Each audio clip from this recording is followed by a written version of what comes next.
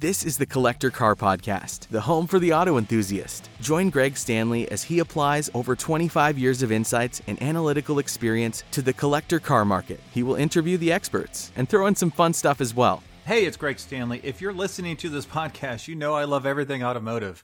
This passion has expanded to include being a car specialist consultant for RM Sotheby's. So if you need assistance buying or consigning a collector car at any one of our online or live auctions, including Scottsdale, Amelia Island, or Monterey, you can reach one of our car specialists at rmsotheby's.com, or you can email me directly at gstanley@rmsotheby's.com. Metron Garage is a company designing unique garages, condos, and other structures specifically for the auto enthusiast. They've got 8 models to choose from, including 2-story options, which I think is super cool, all with a very modern look and feel to them. And they come in all sizes, and they're fully customizable. You can check out them today and start speccing your own ultimate garage at metrongarage.com, where you can request a catalog or talk to someone to learn more. So be sure to check it out. I just want to give a quick thanks to Euro Classics for sponsoring this episode.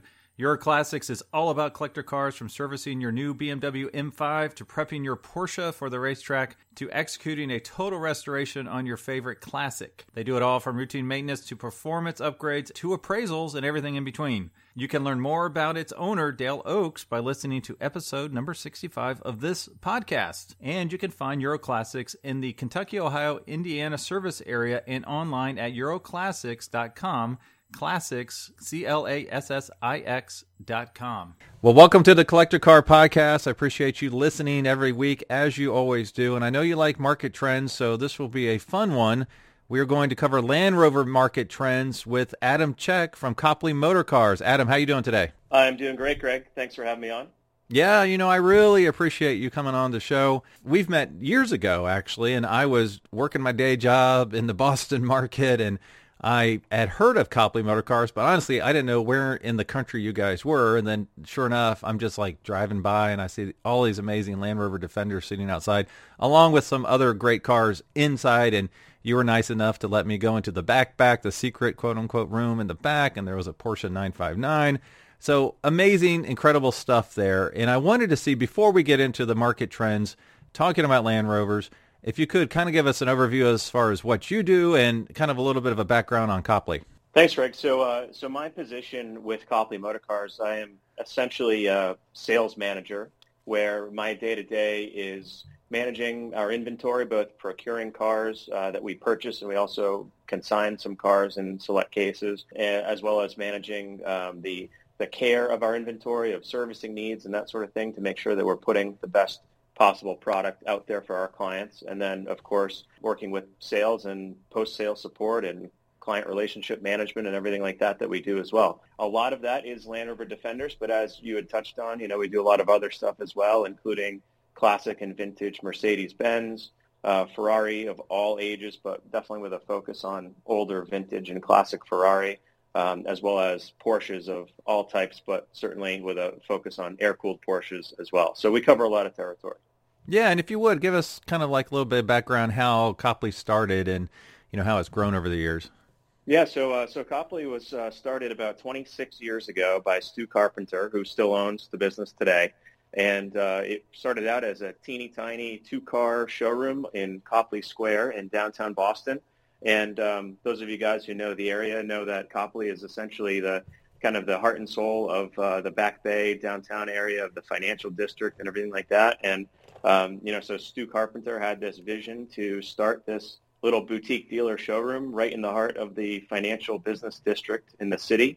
And the very first car that he purchased for Copley Motor Cars inventory was a yellow 1994 Land Rover Defender 90 NAS specification. So that was the very first car that we ever did back in 1995, 94, 95, kind of the winter between the two. And, here we are today with now over 1,200 NAS Defender transactions under our belt. That's just insane. And when I think of Land Rover Defenders, you're the guys I think about, because you always have such a great inventory up there. And I mean, I just go up there, forget what's inside, take a picture of the cool stuff on the outside, because it's just wonderful. And if you go to my Instagram feed, you'll have to scroll back a ways because it's been a while since I've been there to visit you. But I remember there was like a red, white, and blue, Defenders in a row outside. It was super cool. And I know there are a lot of different models and specialties, but how was it just personal preference that Stu got into Land Rovers? Obviously, the Northeast is a great place for him, but what was the driving reason for that initially? Just the passion for the mark?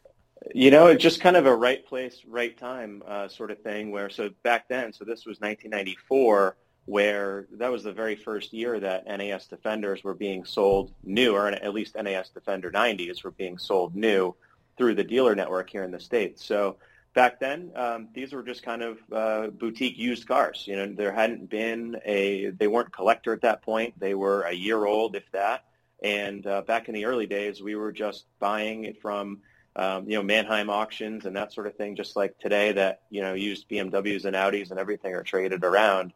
That was the Defender market 25 years ago. And so I think that Copley Motor Cars saw an opportunity just with a really interesting vehicle that there was nothing else like it on the market, and to just have them available in a little bit more of a boutique setting compared to just sitting on used car dealer lots.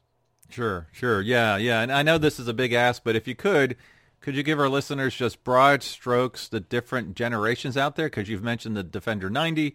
I know there's a 110. You mentioned the NAS. Series 1, Series 2. Just some broad strokes, just to give our folks that might not be Land Rover experts, just a couple terms and phrases that they can listen forward to for the rest of this podcast. Yeah, absolutely. So the vast majority of what we do is NAS Defenders, which is NAS stands for North American Specification. And that was a special, limited production, specialized model that was built for the U.S. market only.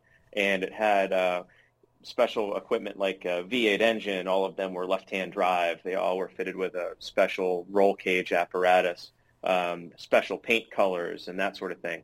And it was really a special edition, limited production. Each one is badge numbered with its own unique 3 or 4 digit number. That was just for the USA market. And in total, they made about 5,000 of those, and they were produced only across 4 model years. For 1993, when they sold the NAS Defender 110 here in the USA market, where there was 500 of those, or 534 technically of those total that they made for this market. They were all identical spec, being white with the white roll cage, big 4-door Defender 110. And then subsequently in 1994, 1995, and 1997, with a gap year there for 96, where they did not produce any, they made about 4,500 NAS Defender 90s, the short 2-door, short wheelbase version for the U.S. market. And so that's the bulk of what we do, is managing those. We do also do some with the older series Land Rovers as well, which predates the Defenders. And that would start out in 1948 when the very first Land Rover was created, then known as the Series 1. The Series 1 generation ran through 1958 when it transitioned to the Series 2 Land Rover, which had a really short production run. But that was kind of a revolutionary change to go from Series 1, which was kind of slab-sided, ultra simple, to Series 2 Land Rover, where they kind of grew a little bit. They got the famous sort of Coke bottle side shape to it that carried all the way through the end of Defender production some 70 years later. And then that transitioned after 1962 into the Series 2A, which was substantially the same, just with technical differences. And then the real change came when the Series 3 generation came about in the early 1970s, when it went to headlights moved from the center of the car and what the English called the breakfast panel out to the fronts of the wings in a more traditional configuration, and then also changing from the legacy metal dashboard inside the car to a vinyl-covered, more 1970s design, British Leyland type design dashboard. And that car then ran from the early 70s through the early mid-1980s when the Defender generation then came about. Okay, yeah, and a couple things you mentioned there. Let's see, the Defender 90, that's 90 inches wheelbase, is that correct, in the 110's 110? Yeah, so interestingly, the Defender 90 wheelbase is actually 92.9 inches, but it's marketed as a Defender 90. So yeah, but that's correct. Okay, and then are all 90s two doors and all 110s four doors basically? So all 90s are two-door. The 110s for the NAS Defender 110s were all four doors. They're in other markets around the world. There was also two-door Defender 110s available, which available in both soft top and hard top configuration. But for the most part, the one that everybody knows will be the four-door station wagon Defender 110, as Land Rover calls it. Okay. Yeah, and I did a little bit of a deep dive on some of the market trends. I do want you to either support or dispel a urban myth.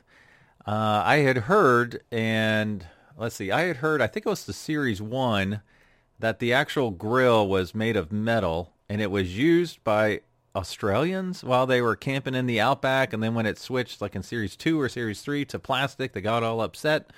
Can you dispel that or confirm it or give us the real story? I've never done it myself, but I can generally confirm the myth for sure.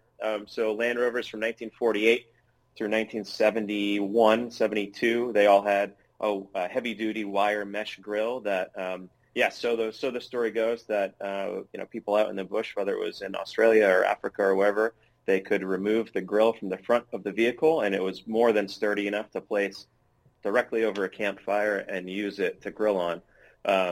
The one dispelling part of that myth that I have heard, though, is that these grills were famously galvanized steel, and that supposedly cooking on galvanized metal with the zinc and the galvanizing is not the healthiest choice I've heard. So I have heard the myth. I've also heard it's not a good idea to do. So anybody with your own out there, probably not recommended, but yes, definitely possible. Okay. That's fair. Okay. One thing I did want to know from your perspective, it sounds like the NAS are probably the most valuable of all Land Rovers from a classic perspective. Is that correct? Yes, that's absolutely correct.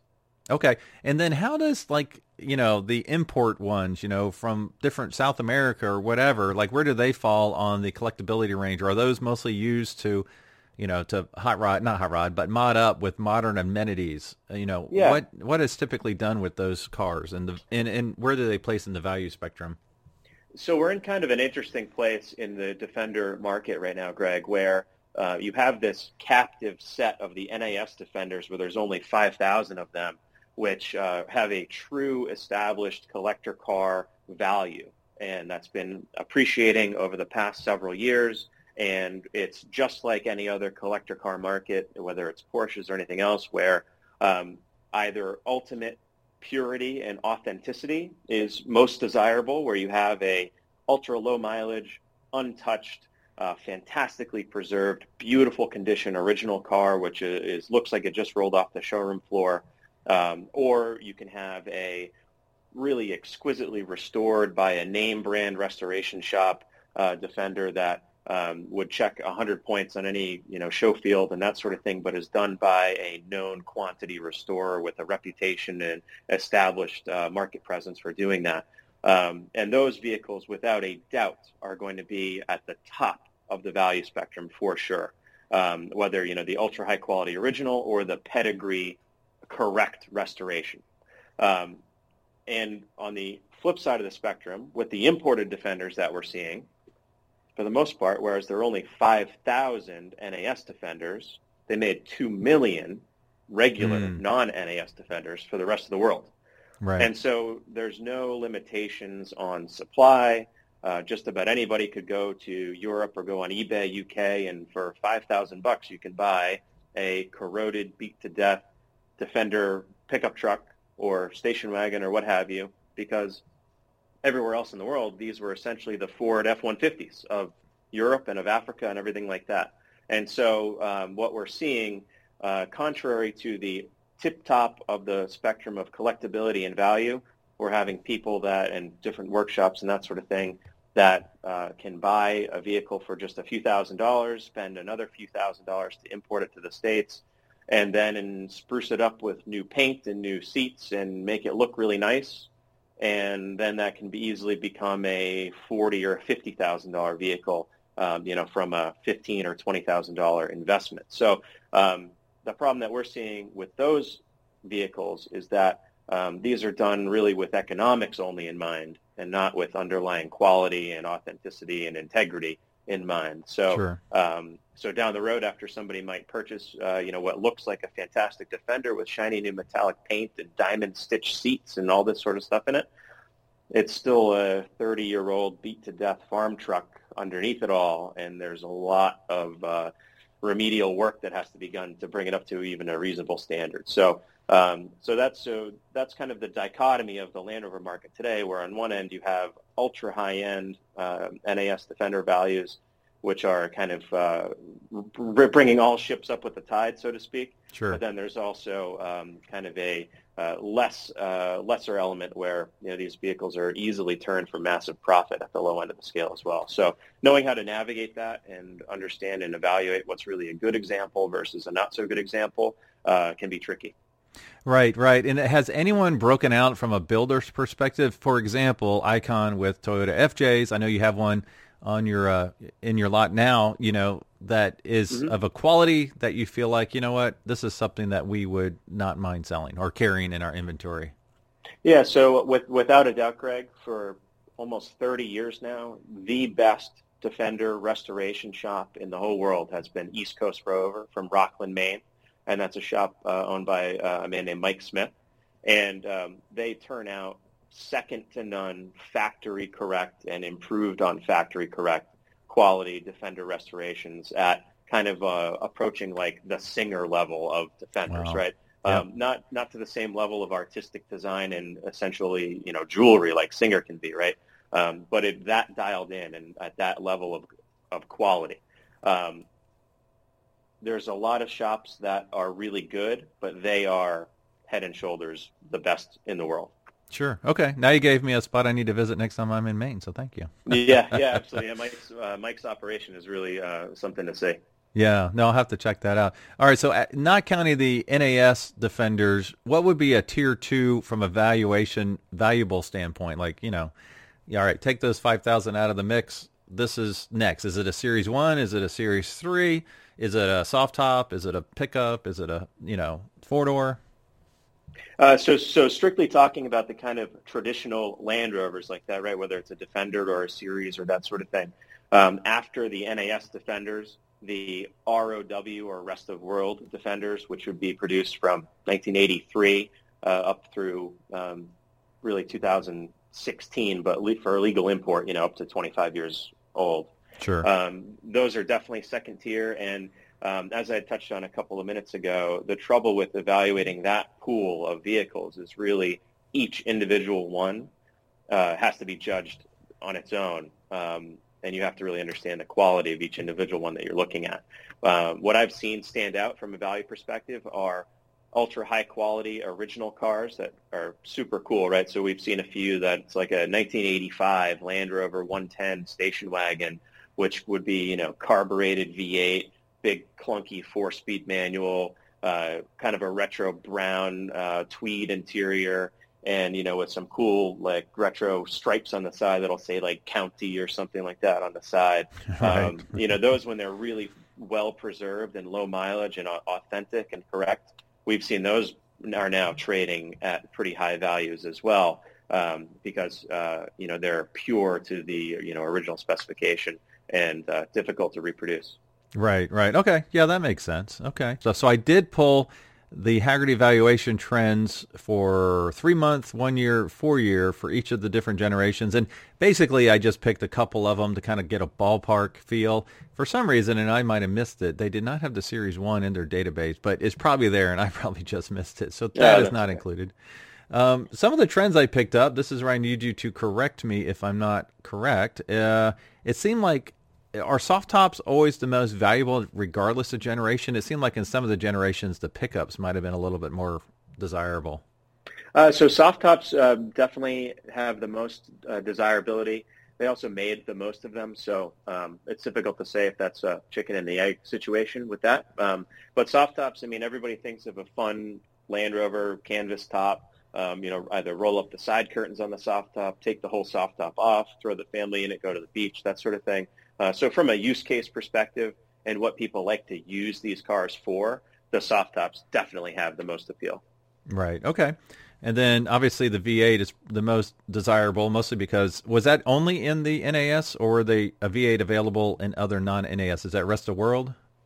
Yeah, so rest of world, there were some V8s, although not many. They were usually in markets like the Middle Eastern, the Saudi Arabia market and that sort of thing. Also got V8 Defenders, but for the most part, they were concentrated with the USA market. Okay. And then after that, I showed the V6, then the diesel and the four cylinders came in the end there. And then in general, are the two doors worth more than the four, or is it the 93 four-door Defender worth, the most kind of thing? So it kind of depends, right? It really depends on the individual use case. Again, most of my expertise is with the NAS Defender market, and for the longest time, the NAS Defender 110s being four-door, those were at the top of the value spectrum of all of the NAS Defenders, and that was for a couple reasons. There were only 500 pieces, so they were rare to begin with, and then also being four-door and the ability to fit in total 9 people in one made it a great vacation house car for a family. If you've got more than 2 kids, a Defender 90 can be a little bit cramped. So for the beach house or the ski house or whatever, a Defender 110 was a cool thing to have around where you could throw everybody, and the cousins and aunts and uncles, everybody could jump in it, and you had a big cool-looking safari beach car. Sure. So those were really at the top of the value spectrum for a long, long time. Probably, I'm talking from the time they came out in the early 90s all the way up to 2008, 2010 or so. And then what happened there was that once the EPA 25-year importation rule came into play with bringing in ROW Defenders, most of the ROW Defenders that have been imported here to the States from elsewhere have been four-door Defender 110s. And so then all of a sudden the 500-piece market limitation was really no longer in effect, because now somebody, if they just wanted a four-door Defender and they didn't care if it was NAS or otherwise, they were available. So ever since then, which started in 2008 when the very first four-door Defender 110s being produced in 1983, once those became eligible for importation, the NAS Defender 110 market started to struggle a little bit. And there became, big business around people taking, an imported 1983 Defender 110 and then converting it with, an LS Chevy V8 and redone interior and that sort of thing. And, that really put a lot of pressure on the NAS 110 market, which was trading in at the time, $125,000 to $175,000 range, where then, somebody could purchase for a similar price something that was kind of modernized and upgraded and that sort of thing. A lot of people were opting for the modernized, upgraded, non-pure car, which suppressed NAS 110 values for a little while. And we're now just starting to see that really with a strong rebound where I think people are coming back around to realize that, hey, this was an authentic special edition that was made for the U.S. market that really kicked off this whole Defender thing. It is an important car for what it is. And even if it is a 1993 car with a little bit more outdated technology and, not as powerful of an engine and that sort of thing, it's still worthwhile from a collector's perspective. So over the last probably 2 years, we've seen NAS 110 values are, on the rebound once again. Yeah. And did you say those 500 were all white? They were, yeah. So they were all Alpine white, which is kind of an off-white color that Land Rover made. Okay. All right. No, that's really cool. Yeah, I noticed you have 1 or 2 at your location right now. Is that right? We do, yeah. We've got a couple of them right now. We always tend to have 1 or 2 of them. If not on hand, we have one close at hand because we're always doing something with one of those. Well, and you probably try to keep track of where all those things are too, right? Yes, we do. Yeah, we have a pretty substantial database. I would imagine you've probably resold, a few of them quite a few times, if I'm guessing right?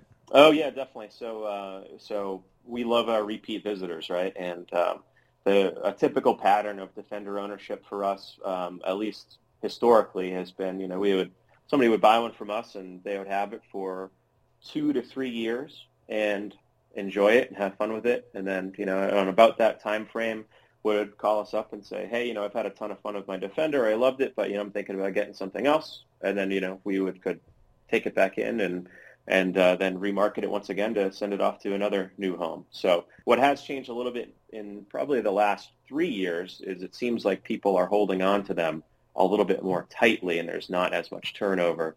Whereas before somebody, maybe 2 years, 2 to 3 years was the average ownership time.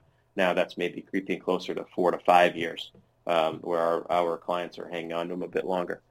Yeah, right. Now, you mentioned an LS Corvette engine, so I'm going to have to ask the engine swap question.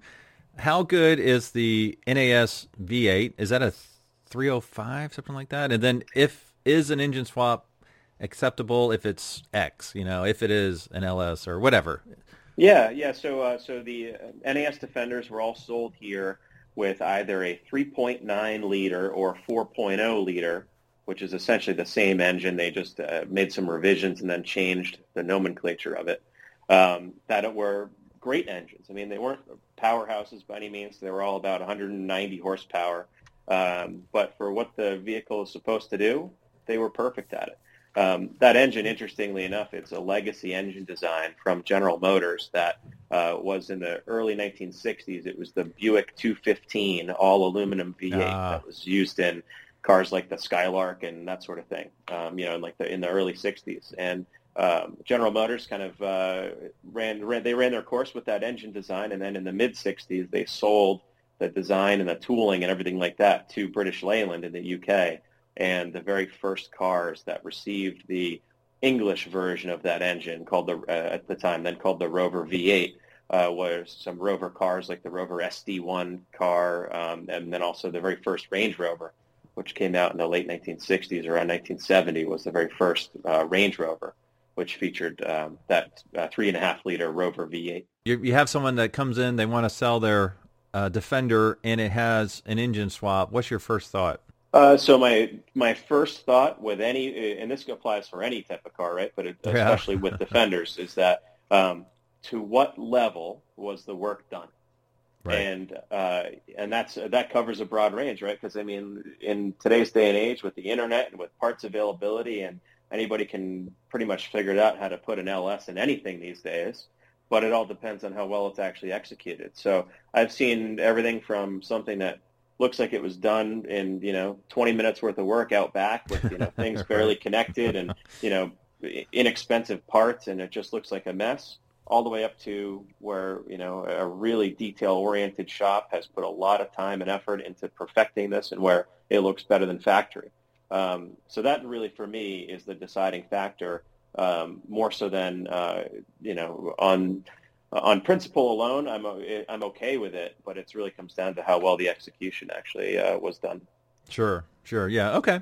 Well, I do want to review a few market trends. I'm just going to do the big generations as identified by Hagerty. So I'm guessing some of these might be slightly off. So I'll just throw out some numbers there, and let me know if you agree, disagree. One thing I do like to say about Hagerty, it is replacement value. So if you're looking to value your car, I think they're typically 15 to 20% higher than what the true value of a car is, just because it's more of a replacement kind of value.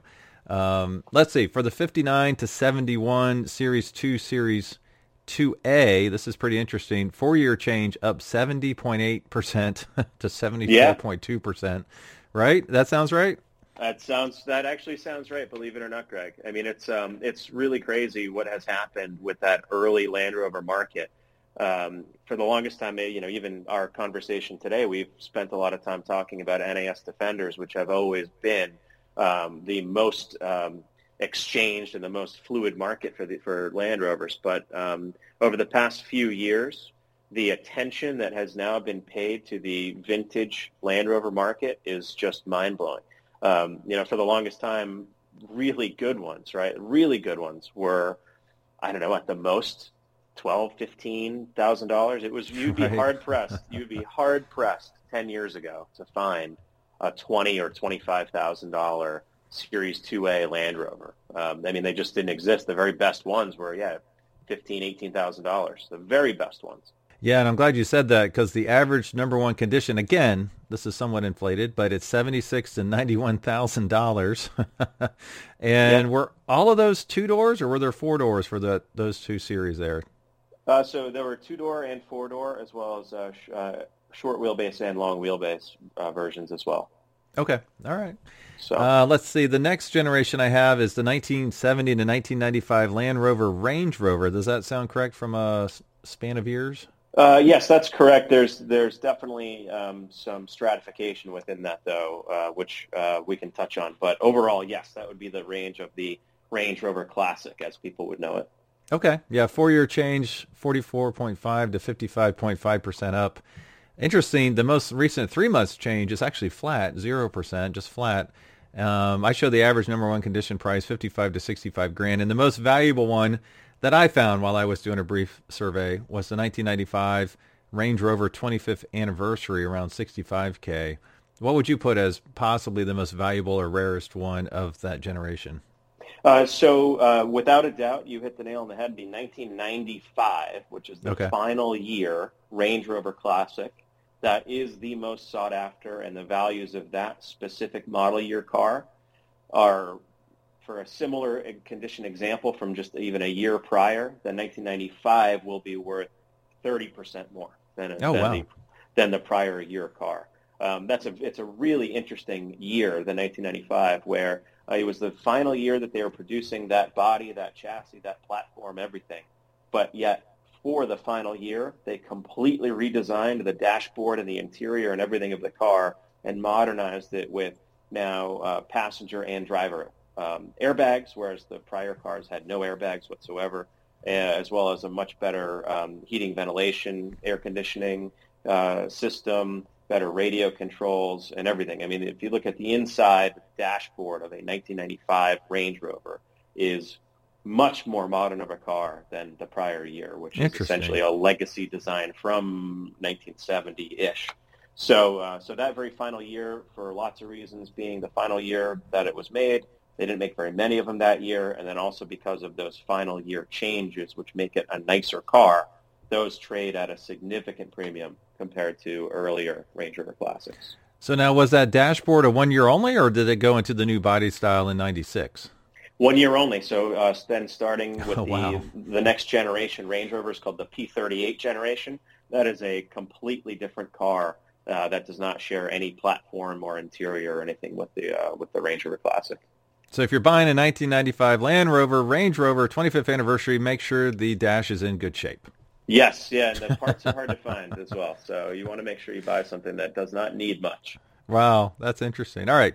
So the Land Rover Series 3, Haggerty has it 1971 to 1974, but I thought you said it went much longer than that. It did. So that's the 1972, it'd really be 72 to 74. That would be for the USA market. That's when they brought them here to the States. That chassis actually ran through 1983 for the rest of the world. Okay. So that 4 year change, as identified by Haggerty, 25.9 to 33.6, so still strong appreciation. What's really interesting, the most recent 3 months, it's up 20%. I mean, I think that was actually maybe the strongest on the most recent 3 months. So that's interesting. Are you seeing that as well?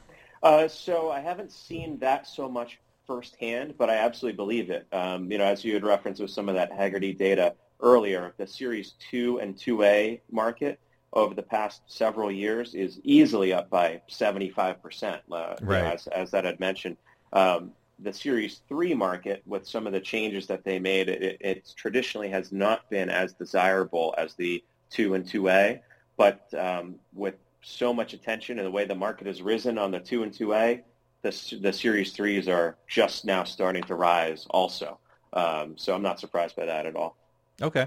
All right, two more big buckets, because I didn't go into the 2000s, but they have identified the Land Rover Defender 1983 to 1993, and then the second one they had the Land Rover Defender, I guess that's the 110. Then they had the Land Rover Defender 84 to 97.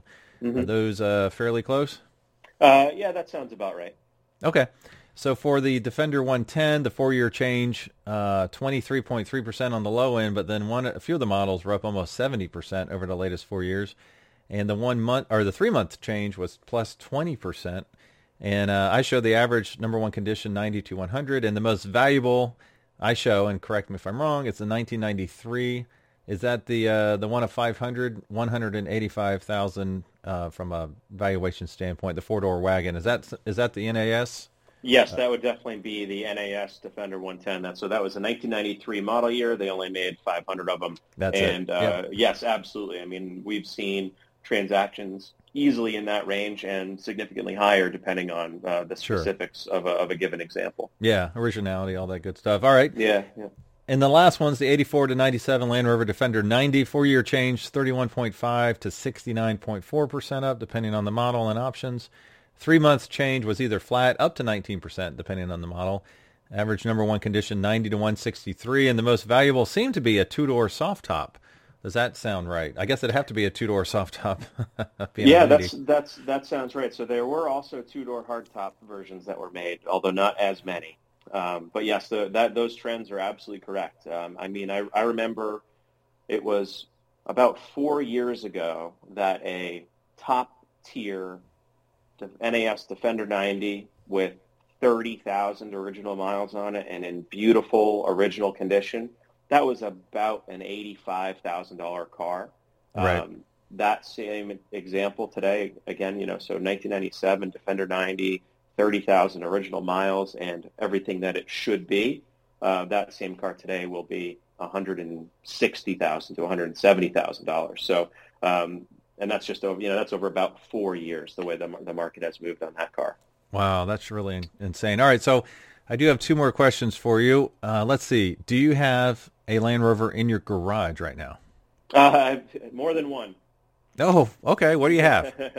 So I have a 1972, which is a Series 3, 88-inch wheelbase. So Series 3 short wheelbase, two-door soft top, which is a bit of a resto mod car. I have converted it to a later 200 TDI turbo diesel engine with a five-speed gearbox and power steering to make it a little bit better of a daily driver. So I have that car. I also have, with my dad and I share, a 1983 Land Rover 109 four-door station wagon. That's another ongoing project that we work on together. And I also have a 1989 Italian market Land Rover Defender 90 two-door hardtop. Yeah. Oh, that's really cool. All right. Now, what is there, like, what's your dream? I don't want to keep it all to Defenders, but we are talking about their market trends. But what's your dream Land Rover? It could be anything. So be brand new. So for the last, month or so, Greg, I have not been able to keep my mind off of a early 80s four-door V8 manual transmission Range Rover Classic.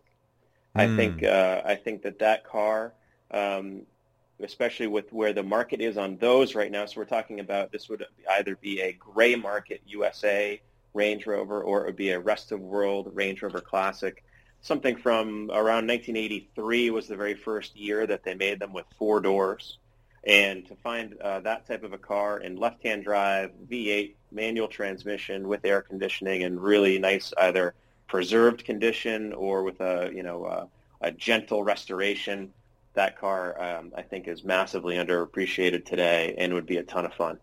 You get all the comforts of driving something that's an actual Range Rover versus a utility vehicle like a Defender can be, and then also, but still with V8 engine, power steering, air conditioning, all the things that make it nice to actually use, but wrapped up in that classic Range Rover appearance. Right. Okay. Yeah, that sounds awesome. There's one locally. I saw it once, and it was driving through the cruise-in, and I'm like, oh my gosh, I got to figure out who that is. But it was I believe it was early 90s, maybe, 94, 95. It was a four-door soft top V8 yellow. So what would that have been? That sounds like something that was probably a rest of world Defender that somebody had, a workshop customize into what it is today. There was never a four-door soft top made by the factory. Interesting. But the way, so interesting, right? But with the way that these cars are constructed, they're kind of like big Lego sets in a lot of ways. Where it's not too difficult to mix and match parts from a couple of different configurations. That's all just nuts and bolts, and you can create some kind of cool stuff like a four-door soft top. Right. Okay. All right. I'll have to track it down. Maybe it'll be a deal. It doesn't seem like it's worth as, or it's not as pure of a car, so maybe that's maybe right. Make a deal. I hope so. So stuff like that in general. Again, it all depends on the execution of the individual example, but they can cover a pretty broad range in value from $40,000 up to $140,000. Sure. Yeah. Okay. Now, I do want to play my little game. I don't think I gave you a heads up on, called Keep Cash and Crush. But before we get to that, is there something else you'd like to cover as far as Land Rovers that I have not brought up? No. So probably one of the most interesting things, Greg, that has really happened in the marketplace, especially with the NAS Defenders over the past just a couple of years, is just a really strong stratification in the market where the absolute top tier Defenders we've had a couple of transactions now for NAS Defender 90s. One of them had 3,000 original miles and was completely correct. The other one had 10,000 original miles, also completely correct. These cars are beautiful. And both of those cars have traded at over $200,000 in short order as well. I mean, in a very hot market that they sold quickly at those figures. And that is a massive leap ahead of where even today's market, just a really nice condition car with 75 to 100,000 miles on it, that's good but not great. That'll be $80 to $90,000, right? So it's just a massive change where the true top tier cars that are collector grade, I hate this. I hope to God that there's never a Defender displayed at Pebble Beach. But if we're going to say the Pebble Beach show field level Defender is, a multiple of value-wise higher than just an average one. So that's something that's really new to this market. It's common amongst other collector cars where you have that difference. But for a long time, the Defender market was very condensed, where pretty much all the examples were under 100,000, and there wasn't a big difference between a crazy top-tier car and a really good one. But now, we've seen just a massive disparity where the very best cars are trading at, easily twice the value of just a really good one. Right. No, that's a great call out. And actually, I do have another question for you. Is there a modern version that you think will be a future collectible? Like, I know I can't remember the model name, but they had the little convertible version for a while there. Is there one today that you think, 30 years from now, people will be talking about, like you are these Defenders? So the one that you mentioned, that's the Land Rover Freelander, which I don't think anybody will ever look back fondly on those cars. But interestingly enough, though, that was the number one selling SUV in Europe for the longest time. When they were new, that was like Europe's Honda CR-V or Toyota RAV4 of its day. Wow. But has never caught on as a collector car. It was never unique enough to really have much appeal beyond just practicality. But as far as, modern day stuff goes, what I'm already fielding tons of interest on are the very last Land Rover LR4s, which that car ran from 2010 through 2016 was when that car ran from. And that will be the very last body-on-frame construction kind of true world-beating SUV that Land Rover had made. And so that even today, values of that car, even for an example with 50,000 miles on it, they're probably up by 30-40% over the past several years, just as people seek them out for that true kind of last real Land Rover ownership experience. Wow. Okay. Well, I need to go to CarMax tomorrow and see what I can find. Yeah, really interesting cars for sure. Yeah. All right. Well, that's cool. Well, what's the best way for our listeners to learn more about you and Copley? So Copley Motor Cars, you can always find us on our website, which is copleymotorcars.com.